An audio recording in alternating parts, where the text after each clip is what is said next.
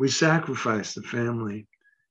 So sometimes if you just carry through on your mission, things aren't going well, it's going to be worth it in the long run.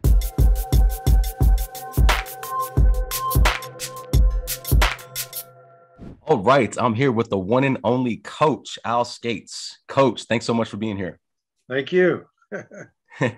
My name is Aaron Wexler, and this is another episode of Within the Game. And I'm here with my old coach, legendary men's volleyball coach for UCLA with 19 NCAA championships in 50 years, making you the most winningest coach in any team sport in the history of the NCAA.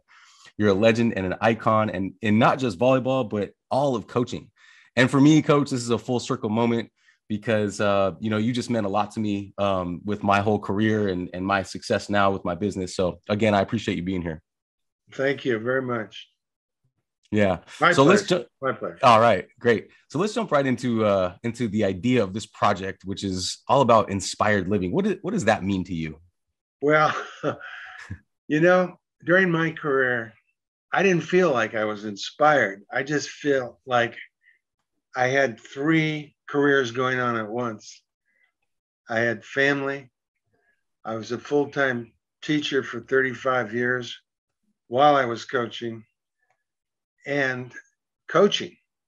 And basically, I just tried to do the best job I could. Starting in the morning, it was teaching. And I taught from 8 to 3. I tried to do a good job with the kids, taught second through 8th grade. And I really loved it. I enjoyed it. And then I got over UCLA. It was about coaching. And I tried to do the best job I could there. Then when I got home, it was about family. And then when everybody was asleep, I would start on coaching again. And that's when the family would go to sleep about 10. That's when I'd look at the tapes or the video on my TV. Or if you want to go back to the early years, the 16 millimeter film, I'd start the projector, splice it into 6 rotations, look at rotate. So I was just, I had this list of things to do every day. Now, if it's being inspired is an extraordinary effort, yeah, okay, I was inspired. I was getting 4 hours sleep a night for 6 days a week. And if I was lucky, I got 8 on Sunday night, if time allowed. But, my father told me when I was a kid, after I told him I wanted a bike, and he says, well, you got to earn. You can mow the lawn, I'll give you this much. He came out and looked at the job, and he says, I don't care what you do. He says, but I want you to do the best job you can at whatever you do. Mm-hmm. You go back and edge the lawn again. This is how we're going to do it. And so I just tried to do a good job at whatever I was doing at the moment. Mm-hmm. I had a work ethic.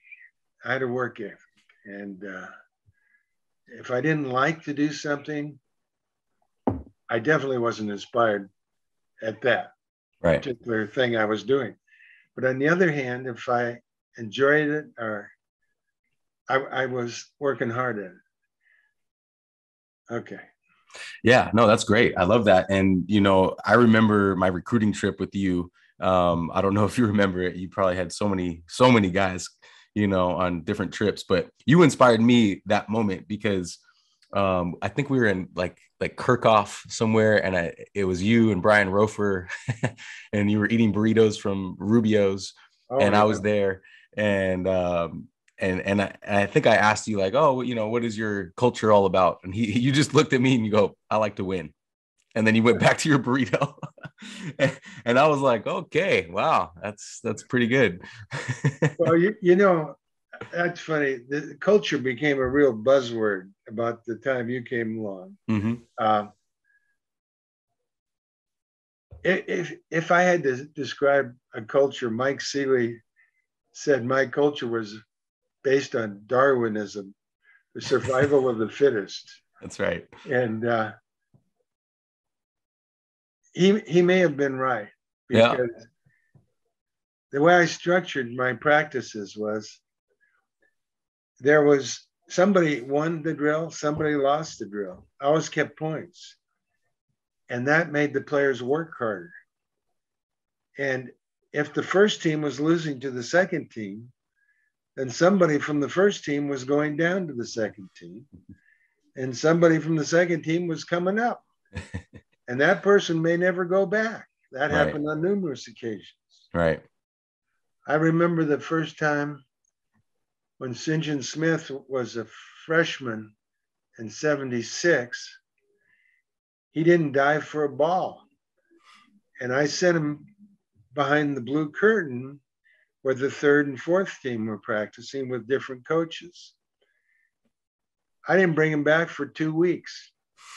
And he went for every ball as hard as he could the rest of his career. But on the other hand, I like to enjoy practices. I mean, I laughed at every practices. I had a good time. I enjoyed practices when I was a player. I enjoyed them when I was a coach. Have some fun. Okay. Yeah. And I want to expand on that because those practices, I remember them, they were frustrating for me because I was definitely on maybe the third or fourth team for the majority of my time. But I also remember, you coming over to that blue curtain at the last part of practice and going, Wexler, come on.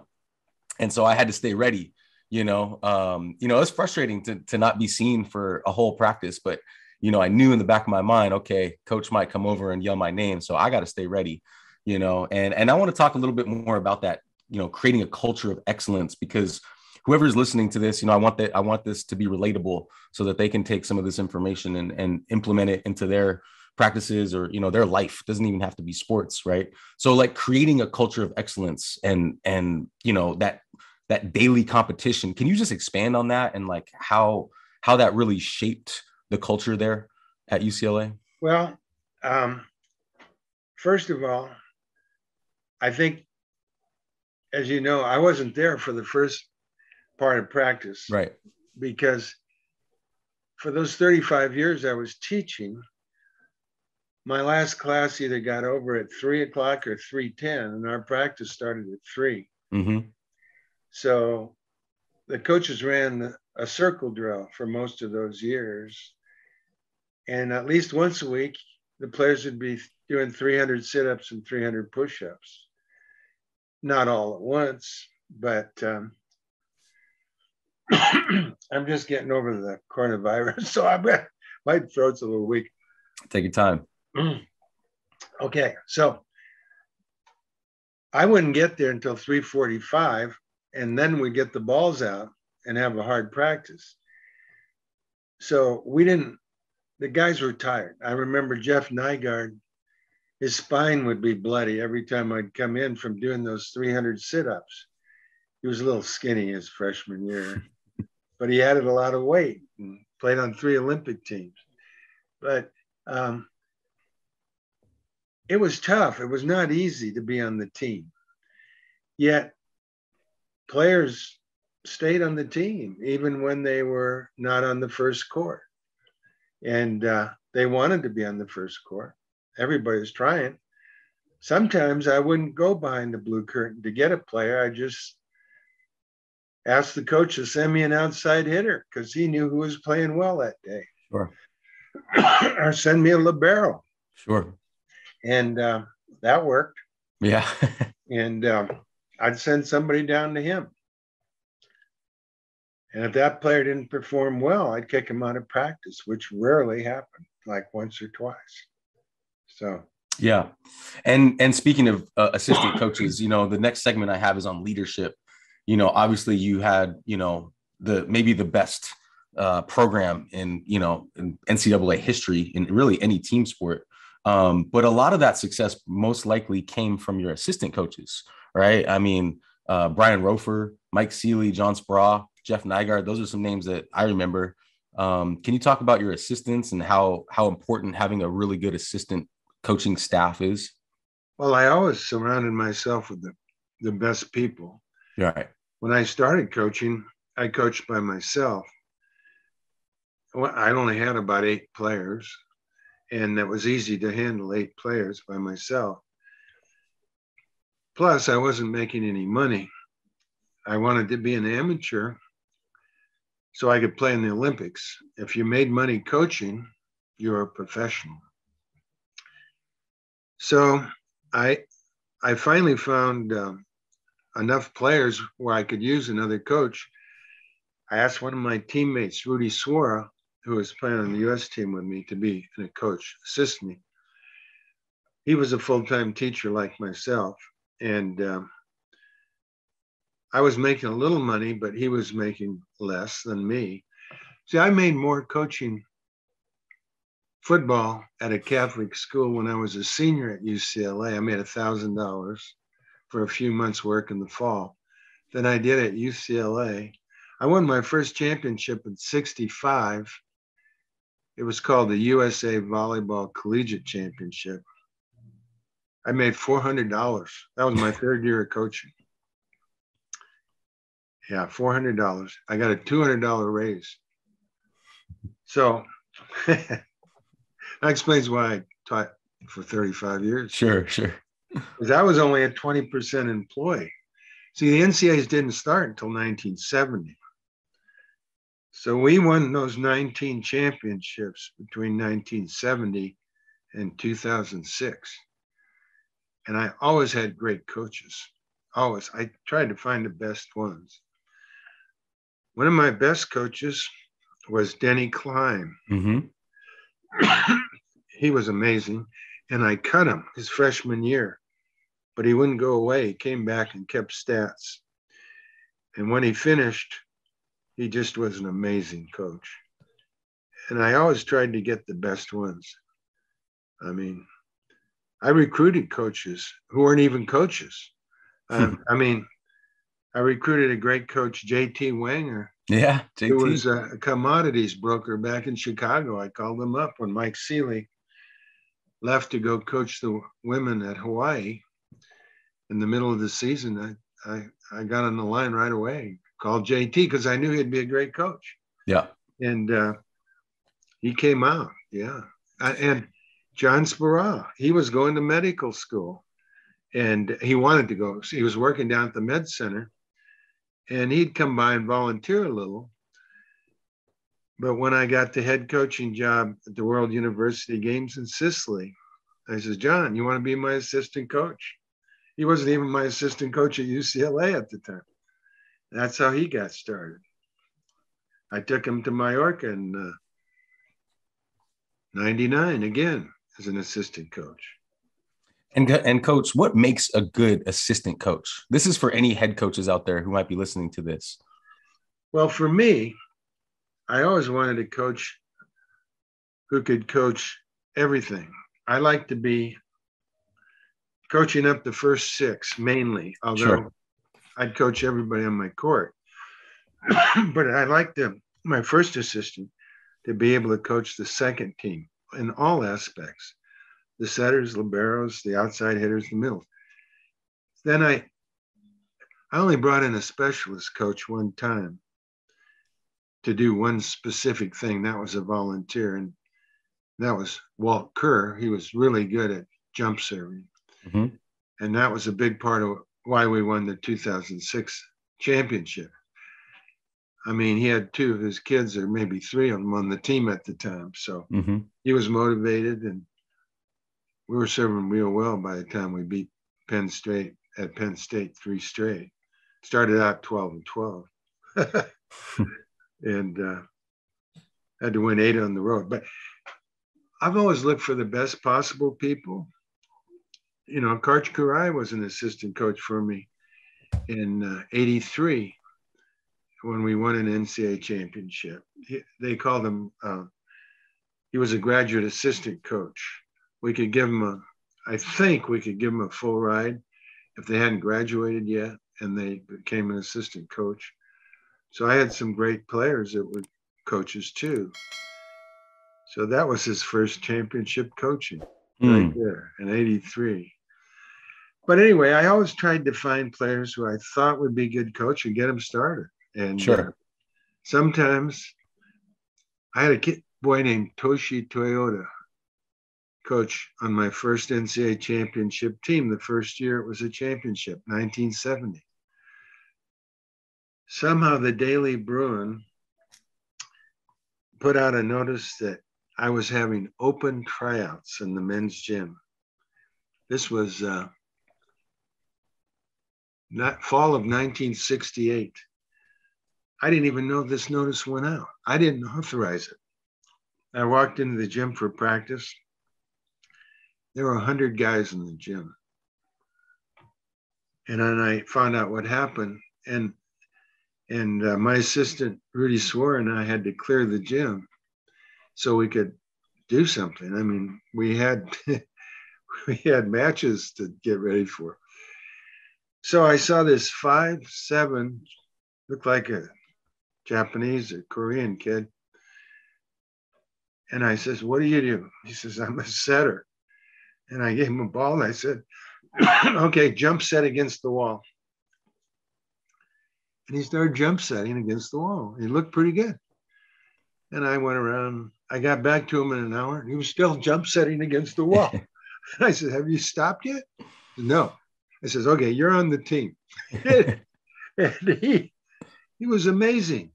We set up a whole new offense based on very quick setting. He was captain of his team in Japan, Toshi Toyota. May he rest in peace. He just passed. But he set the ball so fast. I left-handed Kirk Kilgore running quick sets, and I'd have the team pass the ball left side to Toshi, and Kirk would go up left-handed on the right side, and we'd send him these fast 31s. He didn't see a block all season on that. And that was all Toshi. So in 70, I had him train the setters. We won the championship pretty easy. I think we beat Long Beach in the finals. But yeah, if I see somebody who can be a coach, I want them on my program. I let some go away because I'd have to remove a coach. You know, the NCAA has rules about how many coaches you can have. And so I let some good ones go when there was no room for it. But you know, the key is if you want to win an NCAA championship, you got to have talent.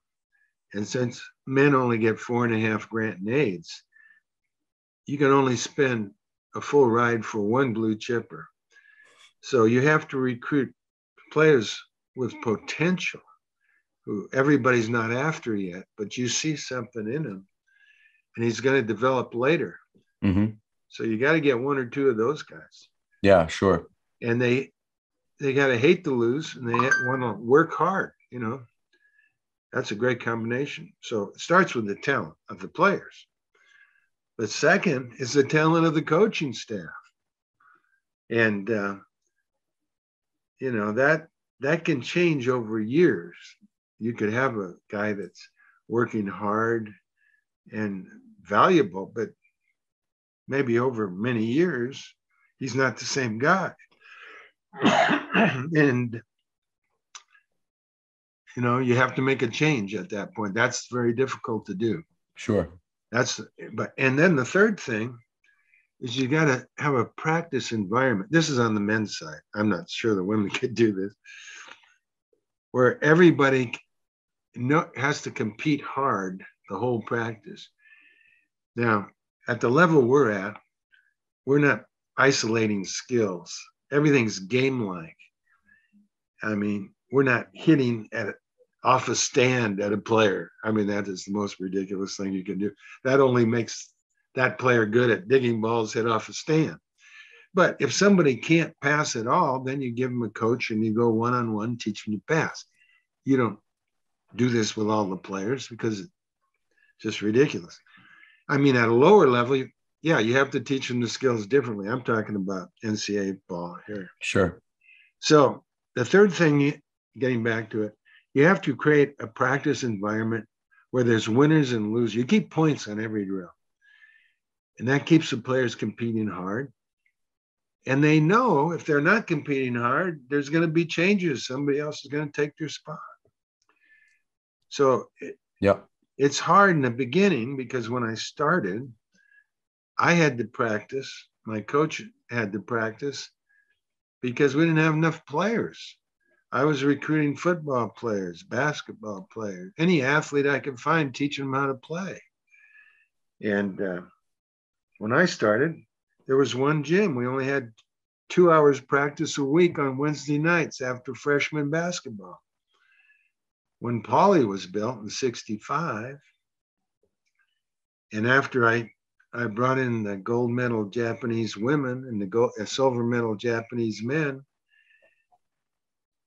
and USC to play a triple header and put 5,000 people in the stands, there was no NCAA volleyball. When our athletic director, J.D. Morgan, saw 5,000 paying customers, he said, Al, and he was there that night. I've never seen a volleyball match, but I can tell you right now, it's going to be an NCAA sport. I'm going to make it an NCAA sport.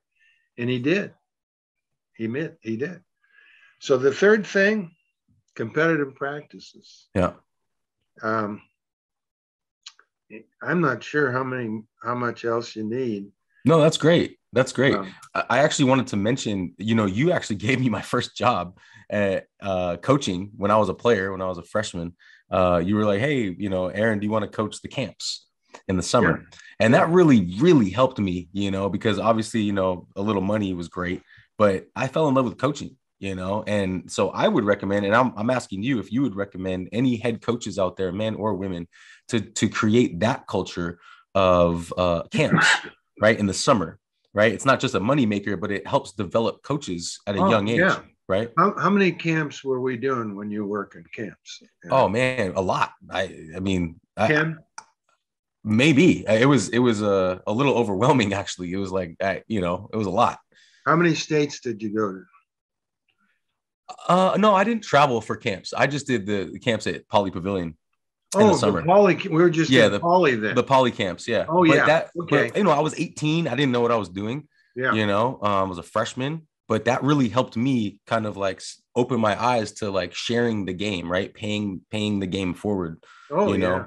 And that really helped me. So, anyone listening out there who's a head coach or assistant coach, I would say, and coach, feel free to jump in on this, but those camps are important. They're important to develop coaches from players, right? Do you know that before I just did camps in Pauley, I did camps in New York, I did camps in Ohio, all over, huh? Texas, New Mexico, as well as clinics all over the United States before I did camps. One of my 12 campers in Buffalo, New York, was named Greg Harasimovich. Okay. 12 years old. He was a baseball player. Came out, played at Northridge, and became my assistant coach. First time he ever played volleyball was at Buffalo, New York. I used to do camps in Texas. Well, we had no boys show up for camp. We'd have 360 girls. And then I'd get 10 boys, and then 20 boys, and then 30 boys. By the time the coach took those camps away from me in Texas and ran her own, instead of doing 3 sessions with 360, I think she had one with 50. But anyway, we did other camps in Texas. We lost that site and went around and did some other camps. We had boys coming out to play volleyball. So we grew the sport. They'd see my boys playing, my men playing. And I guess they'll go home and tell their brothers about it, because next year we'd have boys showing up. That's cool. That's cool. So it was called co-ed camps, but in California, we used to run camps at UCSD, and we'd have 36 outdoor courts on the grass, and we'd have half boys and girls, but only in California. The rest of the places we had to grow the sports for the boys. Sure. And later, when Title IX came in, and 72, and the girls got 12 for full rides, and they dropped us to 4.5. Girls were playing volleyball all over. I mean, and I'm glad to see how well they're doing now. Yeah, no, actually, that's a great transition to. I want to go back to what you were talking about, coaching Karch, because Karch just won a gold medal as the head coach of the women's national team in the Olympics, and I had him on here, and Karch is, Karch is amazing. Could you just speak to Karch and who he was as a player and now and a person, and now as a gold medal winning coach? Well, I got to tell you, Denny Klein, Karch Kiraly, St. John Smith were some of the hardest workers I ever had in practice. I think Stormin Mike Norman was a pretty good hard worker too. But these guys, Karch went 100% every day. And then Rick Neuheisel, who was our football coach, I was talking to Rick one time. We were both broadcasters at the same time for the Pac-12 network after we both retired from coaching. And he was telling me when he was a student that the volleyball team would play a game called quarters with the football team, something about flipping a quarter in a beer. And if you didn't do it, you had to drink the beer. Sure. And he said, Karch was the best he ever saw at the game. I didn't even know he was doing this game. Whatever, he might have been doing it all night, but when he came to practice, he practiced harder. Well, him and St. John as freshmen, when they did the circle drill, they would lap the rest of the players. They would compete against each other. I told St. John he had to partner up with Karch because he was going to be a starting setter. We ran a 6-2. So he got to hit in the front row and he sat in the back. And I told St. John, I says, we can win a championship if you bring this kid along. I never saw him play. I said, I just recruited him over a hamburger at Denny's in Calabasas. It was probably an NCAA violation. I'm not sure, but he's coming, him and his dad, for a hamburger at Denny's. But I heard he's great. So you're going to partner up with him during the circle drill, during everything. And I'd come in late on that circle drill and then be sprinting past some of the other guys like Steve Salmons, became an Olympian, and trying to get it done. And Karch tried to have a perfect practice. Never had one, to my knowledge. No, he never had one. We were vocal in those days during practice. Coach, what is a perfect practice, if you don't mind expanding on that? Well, for Karch, I never had a perfect practice. I've had a lot of practices I enjoyed and where the players worked hard and I've had a good time. And but for him, it was not making a mistake. Like sure. Digging every ball, making every set perfect. It's an impossible thing to do. Right. That's what he liked to try to do. I mean, I didn't ask him about it, but I'm sure that's what he was doing. And he would yell. We'd have players yelling at each other in practice on their own team and across the net. I loved it. Yeah. It was, and all these players, Dave Saunders, Steve Salmons, Doug Pertee, all these guys that played together during this era, when they got to the Olympic team, they brought this energy and competitive. And we had guys from SC the same way. That's why we won the gold in 84 and 88, because these guys were so damn competitive. And we had a great coach, Doug Beal, of course, who really, really did it first in 84. Then Marv Dunphy got it. He was smart enough not to change anything. He had all the same players. They ran all Doug's stuff and we won another gold medal. And a lot of guys would come in and say, well, we're going to do it this way. Hey, no, it's not broke, don't fix it, Right. But Karch, he was just so focused. Yeah. The players used to call him the machine. I don't know if they call him that to his face or not, but a few of them have told me he was the machine. So I want to jump in. I asked Karch, and I ask everybody that comes on my podcast here about the flow, and I want to ask you about that. And I'll tell you what he said.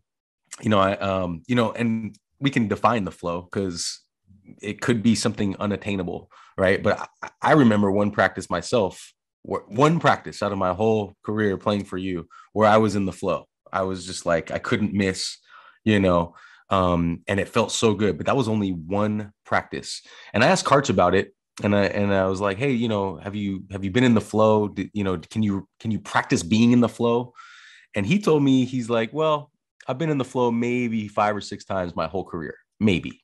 But he said he didn't focus on finding the flow. He just made adjustments, which I feel like you did for your whole career. You, like even game time coaching, you were just always looking at the other side of the net, making adjustments. So I believe that's kind of like the main part of champion mindset is making adjustments. But I would like to ask you about the flow. Well, first of all, do you think the flow is something attainable? And did you ever find yourself in the flow as a coach? I found myself, I call it the zone. Yeah, the zone. Slow motion zone. Sure. It happened to me 3 times in my career, 2 times as a player and once as a coach. I'll start with the first time as a player. In the beginning, when I played for UCLA, volleyball for UCLA, we didn't have a league. We played in tournaments at YMCA's. Mm-hmm. And these tournaments would start at 8 in the morning. And if you were in the finals, sometimes you'd be in the gym till 2 o'clock. Everybody else would go home. They'd lose. It was double elimination. Sure. You'd play in gyms with 2 courts with a bunch of teams. First time it happened to me, I was at the Long Beach YMCA, and I was playing for UCLA against a guy I coached at Vets Park in Culver City named Tom Ryan. May he rest in peace. Tom was the leading basketball rebounder in the nation for Loyola University. He was leading the nation in rebound. I may have been playing for the Hollywood Y, I think. I think it was the Hollywood Y. Anyway, I'd go up to Spike and I'd see Tom. Tom was a tall man.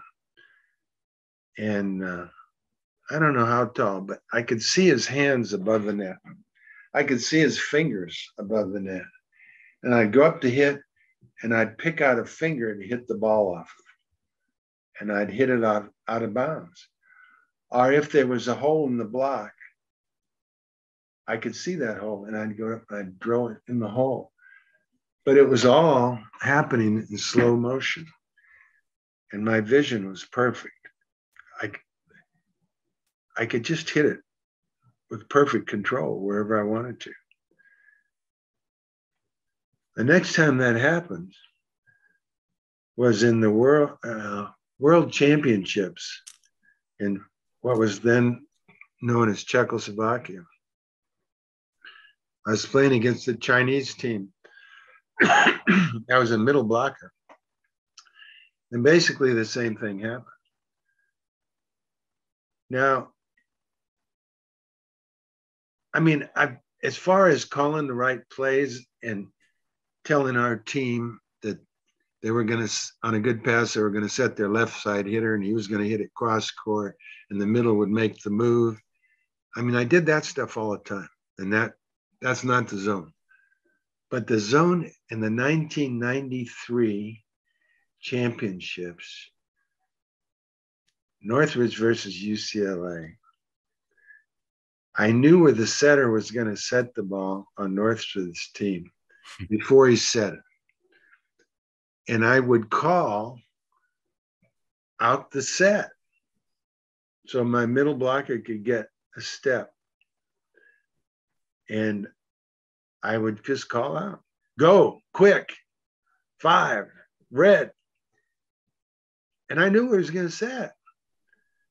Now, I'd studied the tape a lot. I don't know how I knew. I don't know, but I knew. So you could say that was a coaching zone. But as far as knowing what the other players were going to do and the other coach was going to call, I knew that because I played against these coaches for so long. I knew what lineup they were going to come out with, how if they were going to flip their lineup or not, so I could get the matchups. I knew that every time they lost a game in game 2, that the match would be flipped because I always picked up the score sheet whenever I left the other gym, and the coach didn't get a copy. I'd pick up his too because it was just going in the trash can. So when I left the floor, and then I'd go back and I'd reconstruct the match off the score sheet. I mean, I had video too. And so I knew what all the coaches were going to do. Sure. I knew that if you played Marv Dunphy's team in January, nothing was going to change. NCAA finals, it was all going to be the same. Why? Because he got so good at what he was doing, he just didn't change it. His teams are so well coached, there was no point in changing it. They weren't going to get any better. And particularly if he had a returning team. I don't know. I do remember I don't know if you could call that being in the zone or just experience or flow, as you call it. Yeah. Just being experienced. Yeah. And knowing what the other people were going to do. And after I saw a player enough, I mean, in 74, I knew the Santa Barbara players so well. It was unbelievable. They were the best team. I sent my old coach, Rudy Swore, up there. Art Galliant called me, an administrator from UCSB in charge of the athletic department, see if I wanted a full-time coaching job. He knew I was teaching full-time, and he wanted me to come to Santa Barbara and just be a full-time coach. That was 1970. After our 1970 season, I told Rudy, listen, you're not making any money, but I'll get you a full-time men's job. There were no women's jobs. There was no women's volleyball. There was club women's volleyball. Heck, there wasn't hardly any men's volleyball at the time. Mm-hmm. I mean, it was growing, but slowly. So anyway, Rudy took the job up there, and we played in the 74 NCAA championships in Santa Barbara. And I put that in my book, what the Santa Barbara players were going to do. And that's another reason I didn't get much sleep. I had to stay up and write the book between 10 and 2 in the morning if I wasn't going over video. Mm-hmm. So anyway, I kind of forget what you asked me. Yeah, no problem. I just, to finish up the whole idea of the flow, nowadays, coach, in sports, not just volleyball, but there's a big school of thought about mindfulness training, meditation, visualization. Does that stuff have any merit, in your mind? And do you think yeah. I could go to bed at night as a player and think about something I wanted to do in practice or in the match. Say it was a Friday night against certain players. The move, I was a middle blocker. I was all about making the move to intercept the block. Right. And how I was going to do it. And I could come out the next day and do it. Yeah. I didn't need to practice. I'm playing golf now. I'm actually a terrible golfer. I had a year of chemo and my shoulders got blown out. And so in 2018, I could still hit a ball 240, my best shot off the tee, which is pretty good for an old geezer. Very good. Yeah. And then after the chemo, I could only hit it 160. So now I have to learn technique. Before I was just using the strength I had remaining in my body, over the top, terrible swing. So now I have to think about how to hit it like you're supposed to. Mm-hmm. And I don't have time to practice. I walk the course 5 days a week when I don't have the virus. And I'll be getting back to that. But I can just think about something and then get a little better at it. Yeah. So that visualization is such a skill, and sports help with that so much. But I just feel like it's so relatable no matter what you're doing in life, just to be able to, you know, think about what you want, like the desired outcome, like you were talking about the moves that you were making, like to see it in your mind. I just, Yeah. I'm a big believer in it. When I went back and volunteered for Mike Seeley 2011, and we won the championship that year. We were doing a lot of visualization with the team, and I think it really helps. So anyone listening to this, just make sure that you implement some sort of visualization. It doesn't have to be like a meditation or a long drawn out thing, but like training the players' minds to think about what they, with the desired outcome first, right? Yeah. And when I was coaching, I was the head coach of the U.S. Pan American and zone team in 1971. And we were practicing at Santa Monica College. USA Volleyball couldn't get a site. So I made Bert DeGroot, who was administrator at Santa Monica College and a great coach at Santa Monica College, my assistant. And so we could use their balls and their floor. I couldn't get in at the men's gym. They wanted to charge us. So anyway, I got some cameras and video cameras, and if we were serving or jump serving, whatever we're doing, they could just come over and look at the camera and see what they're doing wrong. I think John Sparrott does that at practice every day now. And I thought that helped them. I mean, they actually got to see it and then try it again and see it and again. I didn't have much of a budget to do that at UCLA at the time, so we didn't do it. Yeah. But I did it with the national team. We didn't have a budget either. We had less of a budget. I don't know how I got those cameras. Probably through Santa Monica College. Yeah, that's right. Coach, I'd like to transition and talk about Coach Wooden. A big part of this project, a big part of the inspiration that I had to create my own pyramid of inspired living, which I'm going to be publishing soon, came from his pyramid of success, and I know you go back with Coach Wooden. Your office was next to his for a long time. Could you talk about Coach Wooden and his impact on you personally, and obviously UCLA? Well, yes, I didn't know Coach Wooden until he retired, because we both practiced at the same time, 3:00 in the afternoon, and I wasn't there during the day. But after we retired, when we weren't practicing, he was there, and he'd come in my office and I'd go into his. But here as a young man, he influenced me. He had a basketball book called Modern Basketball. And I read that book, and about 26 pages were on coaching. And I learned so much from that book. Where I really learned how to coach, though, was at Betts Park in Culver City, where I'd actually coach 10 and under, 12 and under, 14 and under, and 16 year and under in football, hardball, track and field, various sports. That's where I learned to coach myself. But then I read his book, and it was really good stuff. Mm-hmm. And I still have it underlined in the other room. I showed it to him after we got to know each other. And the other thing Coach Wooden did that I didn't know about until we were on a committee for Valvoline Oil. And it was good to get on this committee because they would promote your sport if you got on their sports committee.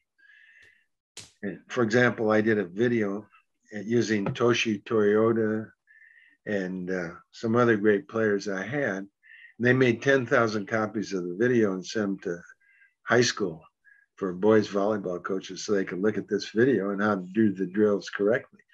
And I had some great women players off the 84 Olympic team on that program too, in the video. But anyway, I'm sitting with Coach Wooden having lunch, Sue and I and Coach Wooden. And I told him the story of how Keith Erickson played volleyball for me one year.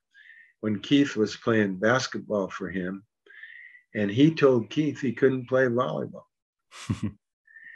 Well, Keith walked into the gym. It was 1964, and I just formed a new volleyball league. And SC was in it, Santa Monica College, and UC Riverside and Redlands, and I don't know, whoever we could find that had a team. And we're playing Santa Monica College for the championship in the men's gym of the league. Santa Monica had the best coach, Bert DeGroot, and he practiced 5 days a week from 3 to whenever he wanted to. I was still struggling to get a couple of nights in the men's gym because Paulie wasn't built. You know, I started off with one night. I don't know how many nights we were practicing there. So just before the game, Keith shows up with his volleyball uniform and says, "Can I play, coach?" And I says, "Well, you know, Coach Wooden doesn't want you to play." He says, "I really want to play." And Santa Monica is better than us because they're better trained. I'd probably practice in one night a week for 2 hours still.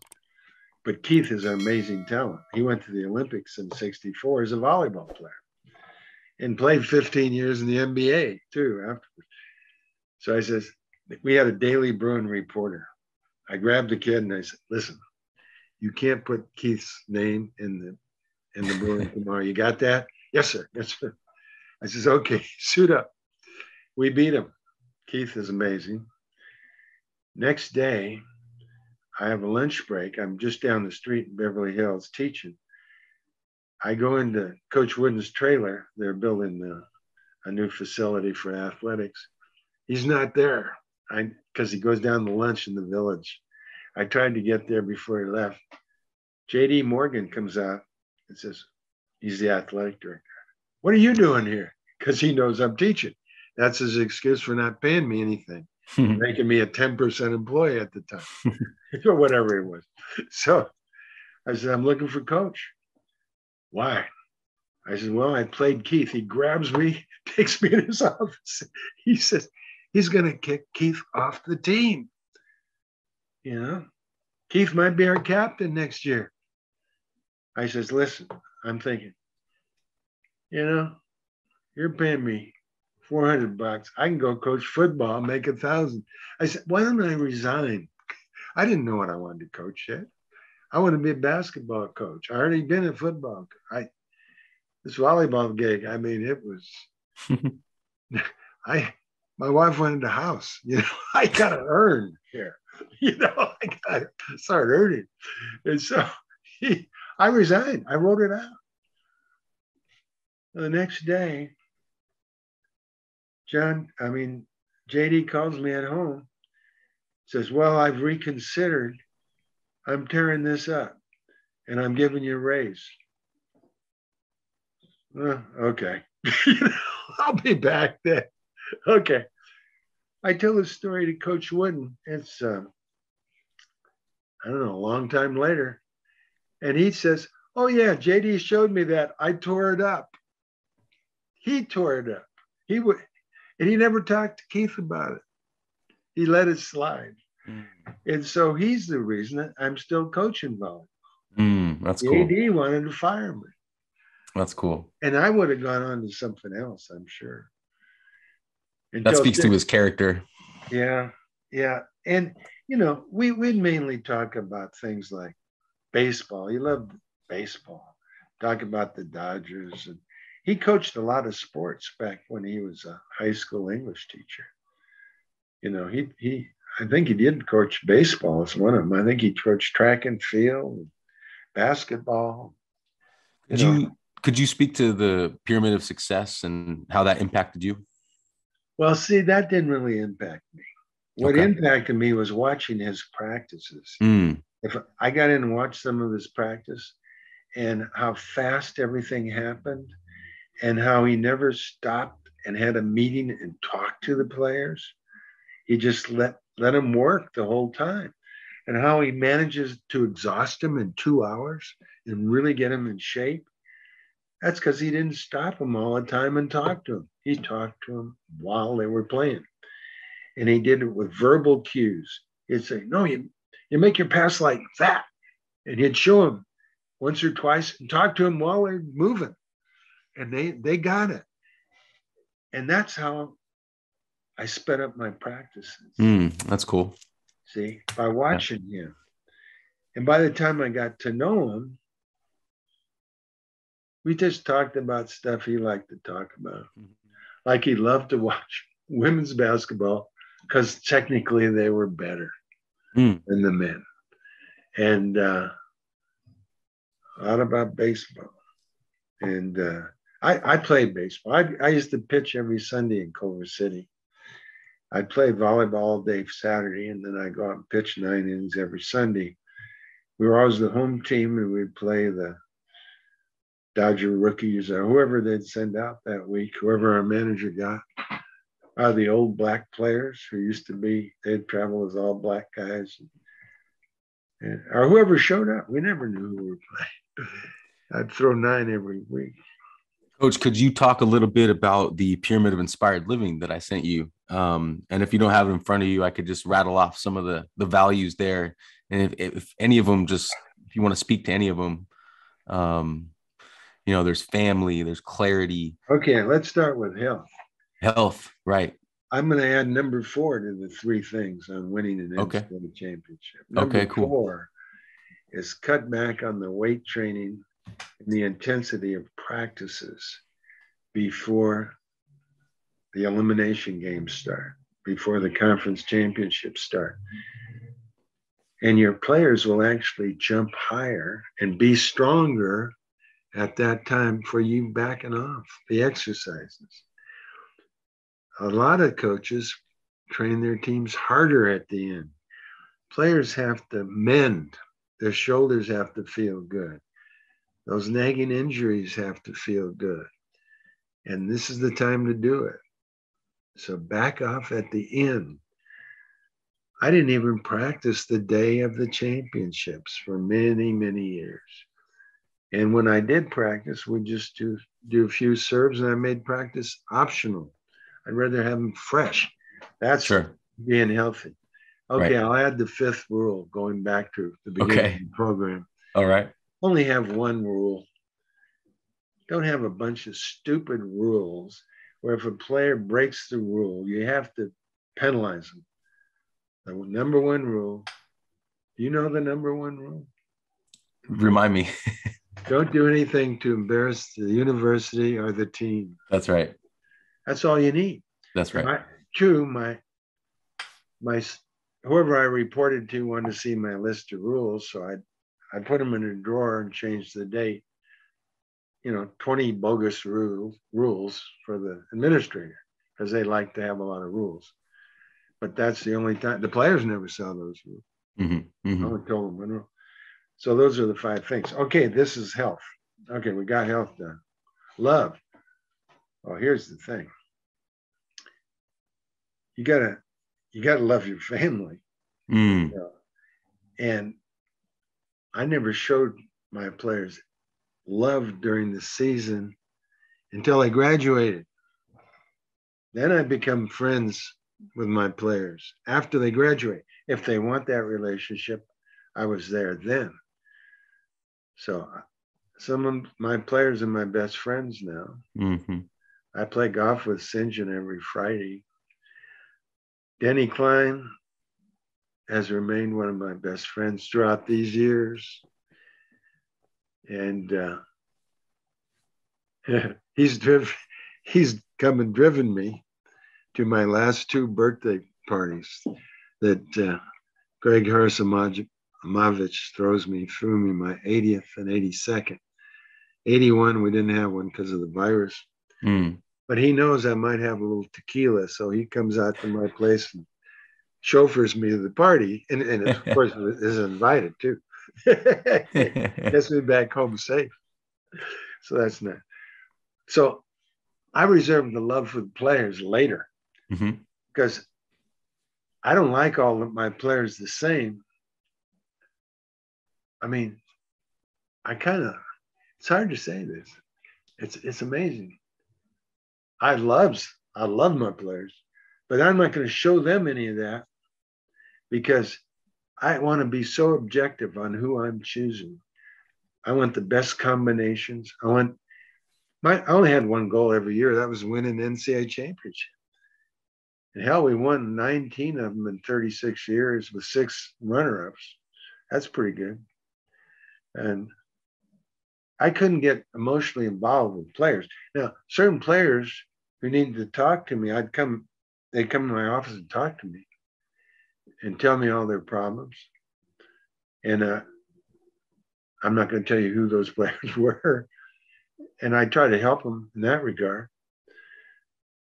You know, St. John's first job I gave him was teaching volleyball at the beach club.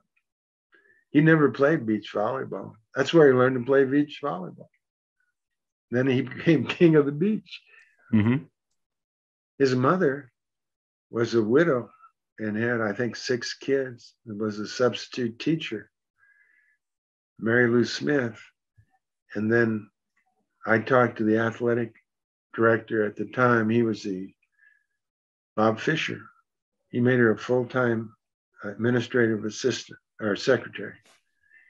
And she got medical and dental for all those kids.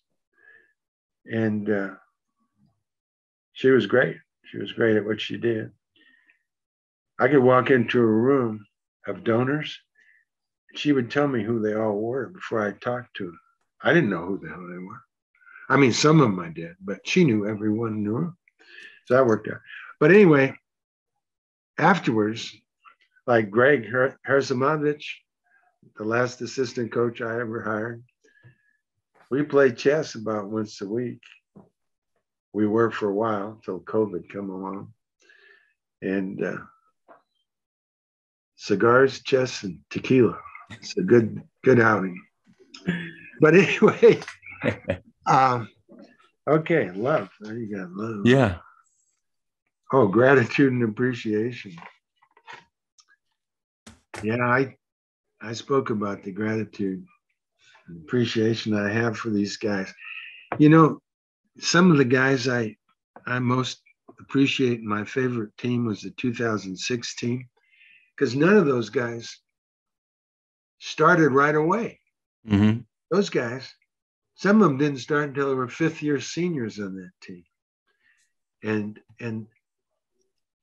to look at how far that team came, we took them to Italy in 2005, and some of those guys realized they weren't that bad playing against professional Italian players. I think we had 10 matches on the road. See, with the women's team, you can't do that. You can only have women together for like 2 or 3 matches, and it's time to come home, I think. But these guys, I don't know. I always knew it was easier coaching men than women. Yeah. I coached one women's team in '74. LA Renegades, we won the US Open Championship. But I only coached them at the Nationals. Dr. Kong Peng Lee, coached them during the season. And he asked me to help him out at the Nationals. He was a dear friend of mine. And so that was of course, I coached girls and boys together, 2nd through 8th graders, my entire career, 35 years. So I coached a lot of girls. Yeah. I found them the same as boys. I never could understand why girls coaches, when I used to watch them, would do things like get on a stand and hit 100 balls to these girls. Why not teach them like the men, you know? Why do they just do slide steps to block? Why don't they cross over and run the block? Of course, Hugh McCutcheon, when he coached the women on the national team, he just coached them like using the same techniques. I looked at him, I knew he was using the same techniques. I never talked to him about it, but you could tell. Yeah. Same tactics. He finally got it. I mean, he got it from the beginning, but yeah. Coach, there's 2 more things I want to touch on, but this is kind of a big moment for me. Since you mentioned the 2006 team, you know, I was on that team, and I was a senior that year. And I want to talk to you about commitment.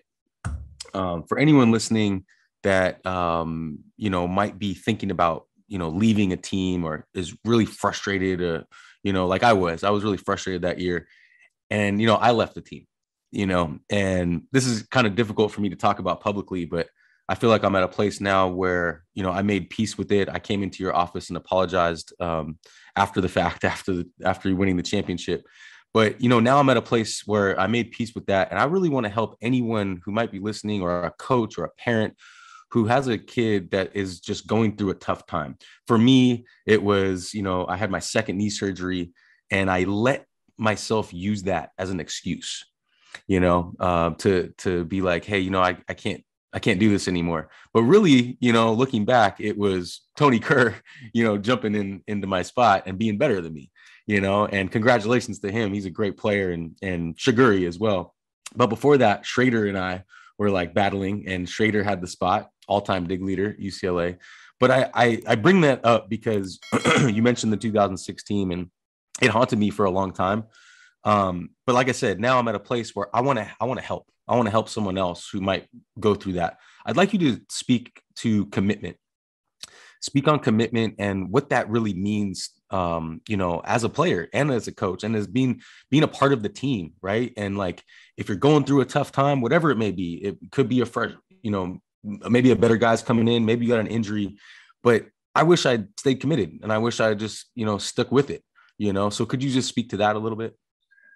Well, okay. Personally, I guess I can use myself as an example where it was costing me money to coach at UCLA because I only had a budget of $100 my first year. And I spent more than that on entry fees. I spent more than that on volleyballs. And we didn't have much money. I mean, I was a teacher in Santa Monica, full-time teacher. I was going to school, getting my administration credential. My goals were to be a public school superintendent of schools. And that's what I was doing. I was going to be a PE teacher, a vice principal, principal, superintendent. But first I needed the credential, and then I could start moving up. But I wasn't earning anything. And somehow I saw the benefit of continuing. When I was with the national team in Mexico City, I found out that the Japanese were on tour. They were going to stop in LA, and the wheels started turning. Well, if I can get them into Poly, if I can go to JD and say, if you don't charge, you can keep the receipts, and I can give you 5,000 people. I got this idea, but I still wasn't earning. I went through years, and I just decided when it came time that I got a full ride to Harvard to get a doctorate degree. And this was Dick Bertain offered that to me. He was a personnel director of Santa Monica, graduated from Harvard, said you can take a leave, get your degree, come back and be an administrator, you'll be on your way. I had to make a choice. And I just decided, okay, this isn't doing anything for me now, but if I can complete this mission, I can build the sport, I can make it an NCAA sport, I can open it up for others, and I can popularize the game. I just decided I was going to do that. And it was a lot of sacrifice for my family, right, for myself. My wife, I mean, I was gone a lot. She raised the 3 kids. I mean, when I was with them, I was with them. But that coaching gig in 71, I was on the road for 6 weeks. The first house, we bought a house. I was in Havana, Cuba. I didn't know if we got the house. My wife was pregnant. She moved in. It was all done by the time I got to Miami and got back and found out what was happening. I had no way to ask. So we sacrificed the family. So sometimes if you just carry through on your mission, things aren't going well, it's going to be worth it in the long run. Right. That's all I got to say. And you know some of those guys that you played with in 2006, Nick Shefty. Yeah. When he came in, he was going through a rapid growth spurt. He had a hard time walking and chewing gum at the same time.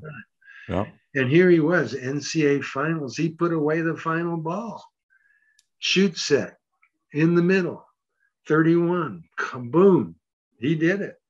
He hung in for 5 years. He Yeah. was on that second court most of the time. Sure. With me. That's right. And Dennis Gonzalez too, you know. I wanted to kick Dennis out of school. I know. He wouldn't go to class. He's a very bright kid. You know, he's a doctor now. I know. Yeah. And I don't know how he could sweet talk the professors into changing the grade. He did that. I don't know how the hell he did it. And I told him, Dennis, I'm kicking you out. And I told my senior associate athletic director, Patrina Long, I said, Patrina, I've had it with Gonzalez. She says, let me talk to him just one more time. Dennis, go see Patrina. She says, let him stay. Yeah. I think we're going to do it this time. He's a good guy. I know. See, my own experience when I went to UCLA, PE was so easy for me. I didn't even go to class. The sun was out. I was at the beach trying to learn how to play volleyball. I didn't know how to play. I didn't know how to play beach volleyball. I never played volleyball until I got to UCLA. And then I made the team, learned it. But my professor, Glenn Eggstrom, who was the volleyball coach, I walked by his office one time in the men's gym where all my classes were. And I was barefoot and sandy. He says, come on in here. He says, where are you going? I said, I'm going to class. And he says, my God. He says, next time you come by my office and walk into a class, I want to see a halo around your head. I want you, the professors, to think you have the halo effect. I want you to sit in the front row. I want you to go to class when you're supposed to.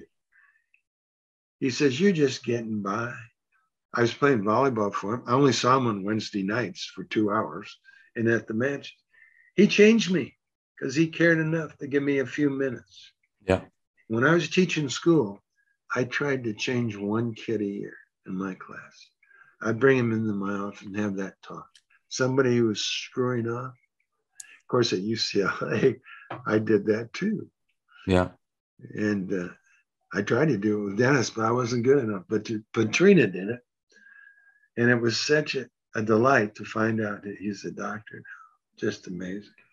Yeah. And, you know, just to finish my story there, I think what you're trying to say is, you know, stay the course and finish the mission, right? Yeah. That's what, yeah. That's what I'm saying. And anyone listening, you know, like I said, who's going through a tough time, you know, just stay with it because, you know, you don't want to have any regrets and the whole journey is short. You know, you got plenty of time for life stuff after sport, you know? So anyway, that's cool that we could talk about it openly like that. Cause it's a tough experience for me. One more thing, Coach, and I really appreciate your time here. Talk to me about fulfillment. What does fulfillment mean to you? Well, I don't know. I haven't reached it yet, but okay. I just right now I'm trying to take care of my family the best I can and my friends. I have a group of friends that I play golf with. I play with a different group on what same group every Wednesday, same group every Friday, same group every Tuesday, same group every Monday. Yeah, and Thursday I have a group. It's important to me. These are people I like and enjoy being with. And that's how I stay healthy and engaged with people. And I get it done at dawn because I'm not supposed to be out in the sun. We're the dawn patrollers, each group. Okay. A long round for us is 3 hours and 15 minutes. Okay. We try to be off the tee. I mean, certain groups are faster than others. When I'm playing with Ranger Tom, ex-lieutenant colonel in the Rangers, we're moving fast. Otherwise, he's waiting for you on the green when you're hitting your approach shot. And you don't want to hurt him, so you got to keep up with it. But that's how I'm staying healthy. And then my family, of course, you know, we got grandkids and, you know, just checking and make sure everybody's doing okay. And yeah.